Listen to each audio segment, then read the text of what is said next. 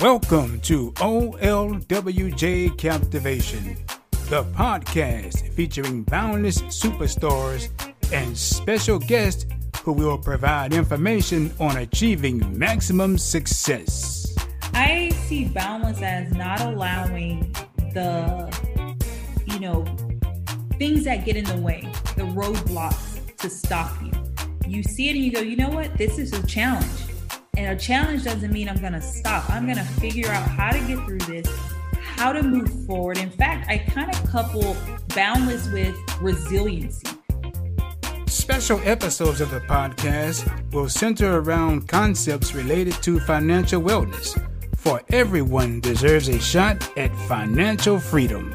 Dollar cost averaging, it allows somebody to systematically invest, whether the market is doing, the market is up, the market is down, okay? And notice I didn't say market good, market bad. I just said if the market is up or the market is down. There is no such thing as good or bad. It's just the market. And here's the thing. When somebody gets that education, right, when we sit down with them and we're able to explain to that, they don't get scared by the ups or the downs.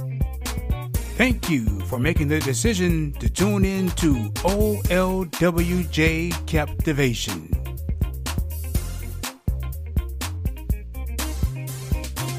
This is OLWJ Captivation, the podcast that's about money, mentorship, and motivation. I am the host, Otis Wilson Jr., and I sincerely hope that you'll tell others about the podcast so that they will check it out as well. On this episode of the podcast, we're talking about the adjusting to blindness experience. Although it was tough for Tyrethia Kramer in the beginning, she found ways to move forward. Here she is to tell her story right here on OLWJ Captivation. So glad to have you here. Let's get things started by you telling the audience about yourself. Thank you for having me. Well, like you said, my name is Tyrethia Kramer, but I'm affectionately known as Ty. I am actually 40 years old, born and raised in Atlanta, Georgia. Visually impaired, which is the unique part of me, for 22 years now. So I'm pretty simple, live a pretty simple, laid-back life. Pretty simple, laid-back life. Explain that to me. What is your definition of pretty simple? What is that? I'm just all about drama-free, not really carefree because I have care as business, very business-minded, risk taker. That's the biggest part of me. I'm a risk taker. So risk taker. So let's talk about your risk, Ty. I know that I have known you for quite some time, and I want you to share with the audience some of your risks, some of your adventures. I moved to another state by myself. No family, no friends, just up and left as a visually impaired individual. So a lot of people can't say that because, a lot of people in my situation and in your situation, being visually impaired, there is the fear factor of the unknown or stepping out into something new. So that was a big risk and also accomplishment for me. That was the biggest of all, moving from Atlanta, Georgia to Austin, Texas. Yeah, that was a big risk. Okay. But I did it. Okay, congratulations to you. Congratulations. Thank you. And you were invited on the podcast because I view you as being boundless. What in your mind is the definition of being boundless? No limits, overcoming the odds, accomplishing what the average, nothing against sighted people, but in my situation, overcoming what the sighted world views as impossible for people with disabilities and visual impairments. Mm-hmm. And tell the audience some of the things that you've done that makes you, in my mind and in your mind, boundless. I worked for a law firm here in Atlanta for 7 years. Everybody seems to think that's like hard to believe. I've also that a number of direct sales companies, singing state to state, recordings. It's a lot. I've done a lot. But that's the gist of it. My transitioning from the corporate world to just basically network marketing was a big leap, but it has its good points and advantages. And if we go back to the blindness factor and making the adjustments, how difficult was that for you? At first, it was very difficult because being newly blind, it was going from having 20/20 sight to having nothing. So everything that I've learned as a sighted individual, I had to relearn as a visually impaired individual. So there was the days of depression, the days of crying, the days of I can't. But as time went on, I realized that the world don't stop. So why should I? I can't be cooped up in the house and doing nothing because there's still a big world out there and life goes on. So once I grasped that concept, I pretty much, like they say, took the bull by the horns and just really just went out there, because at that point, it was just no stopping me, because I realized after the training that I got, that it was pretty much nothing that I couldn't do. I can do anything a sighted person can do. I just do it in a different way. Like I tell anybody sighted, I can do anything you can do except drive. And in a few years, I'll be able to do that. Watch. Yes, with technology and the things that they're doing for us, that is definitely true. So true indeed. So true. And there are so many people who don't understand the blindness and the adjustment factor and how difficult that is.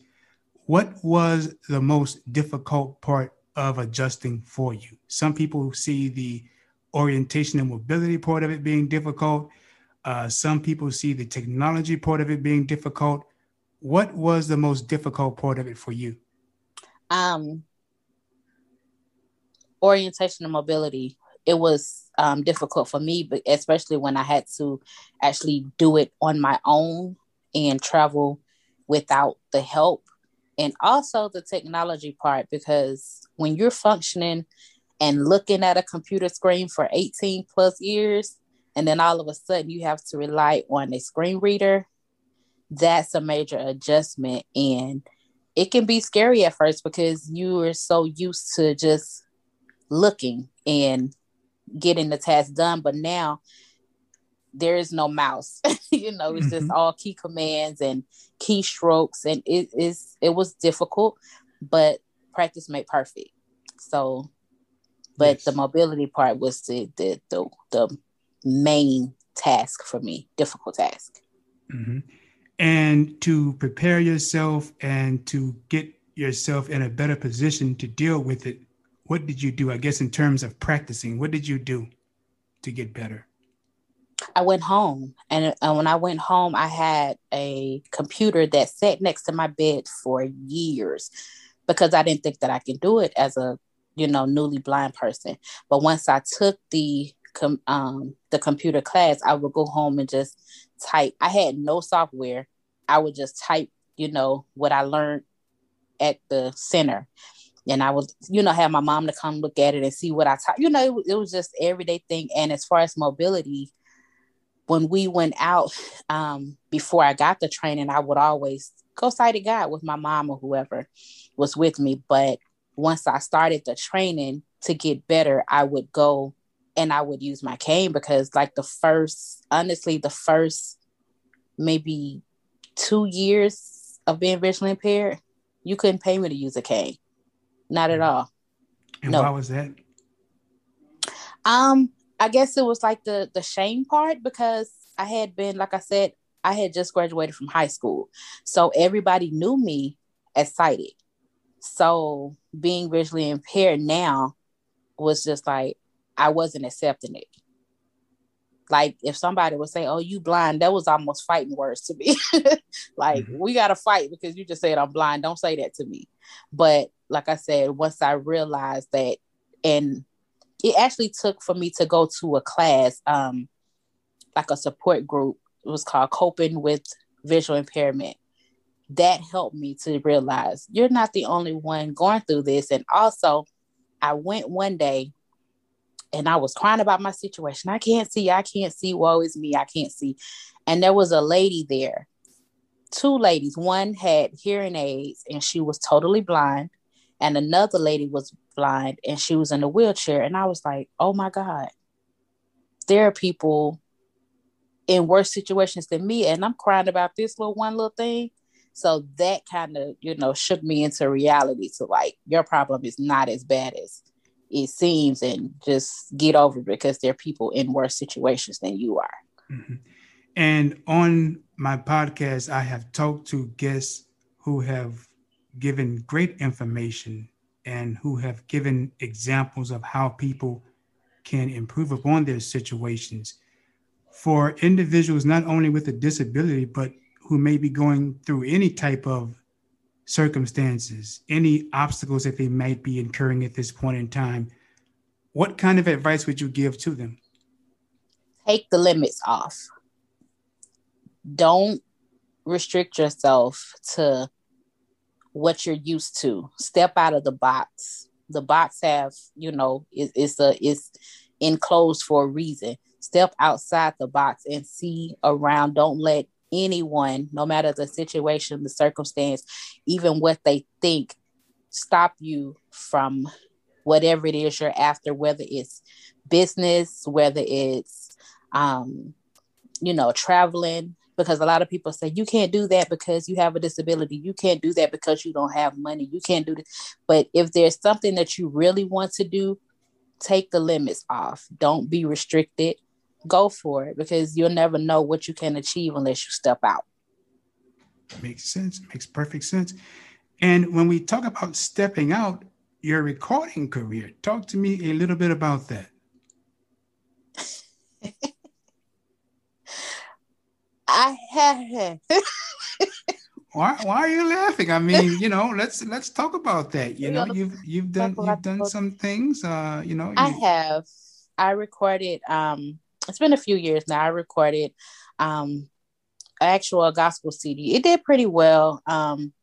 It was in Atlanta, Alabama, Mississippi, Florida, and I went to California, and I met a guy there. Well, me and my mom went with the church and met a guy there from Hawaii, and he heard the music. Well, he actually heard me performing it live, and he took copies back to Hawaii with him. So it ended up in Hawaii as well. Okay. Fantastic. I'll tell you this, my friends. I've had guests who have set some awesome examples of being boundless in terms of making money. Guests who have provided some awesome information on how you can improve your circumstances. And of course, one of my favorite topics on this podcast is financial services. So in saying that, Mike Torres, of course, has been my guest more than once, and he has talked about life insurance. And Ty has some experience there as well. Tell me about your thoughts on whole life versus term life insurance. What would you say to the audience about that? I would say term is the way to go. Whole life, it could have its advantages, but I feel that with whole life, you're not getting the full effect, because if something was to happen to you and you have a whole life policy, a lot of people like to say, well, I like this because I can borrow against my policy. Yes, but you also have car insurance. You can't borrow against your car insurance. You can't borrow against your homeowner's insurance. So even having the option to borrow against your policy, I feel it's like I guess you could say a quote unquote trap to me, in my opinion. And whole life at the same time, what people don't realize is when with the cash, the savings account that they say that's set up in there, what they don't realize is that that's how they get you in the whole life system, because when your loved one passes on, they don't get both. They don't get the face value. They don't get the savings account attached to it. It's either one or the other. So in the end, whichever way you choose, you're losing. Either you're going to lose your face value or you're going to lose your savings. So all of that money you've been paying into for years, where does that money go? Back to the insurance company. And also a lot of the clauses that's in it. It's a lot of exclusions that people don't know about or don't take time to read. So in my opinion, for what I know, I would say term is the way to go. Awesome information. Awesome information. Well, Ty, I will say this to you. You are definitely boundless. And I want to thank you so much for being a guest on the podcast. Now, all I would like to do is to get you to sing a few notes of a song for me. If I can't get that, I guess we're finished, yes? Really? Oh, my goodness. Yeah, you did it. In a request. Well, I'll tell you this. I won't put you on the spot like that, but it's up to you. Let's sing maybe a few verses, or let's sing a verse or two or a line or two of one of our favorite familiar gospel hymns. Amazing Grace, something simple. Or I'll let you choose. Okay, I could do that. Okay. I could do that. All right. Awesome. You said Amazing Grace, we can do that. Yeah. Maybe a line or two. Amazing Grace, how sweet the sound that saves a wretch like me. I was lost, but now I'm found. Was blind, but now I see. Beautiful, beautiful, outstanding. I'll tell you this, it is really a pleasure to have you on the podcast. And in my mind, you are definitely an example of being boundless. So thank you so much for joining me on this episode. We have come to the end of this episode of OLWJ Captivation. Thank you so much for tuning in as well. To learn more about what I do, visit my website at www.olwjboundless.com. There you can subscribe to my mailing list and read my blog. Follow me on Instagram at O_Wilson_Jr. Also, you can follow me on Twitter at OLWJBoundless. Les Brown once said, it's okay to fail as long as you land on your back, because if you can look up, you can get up. Until next time, my friends, take care.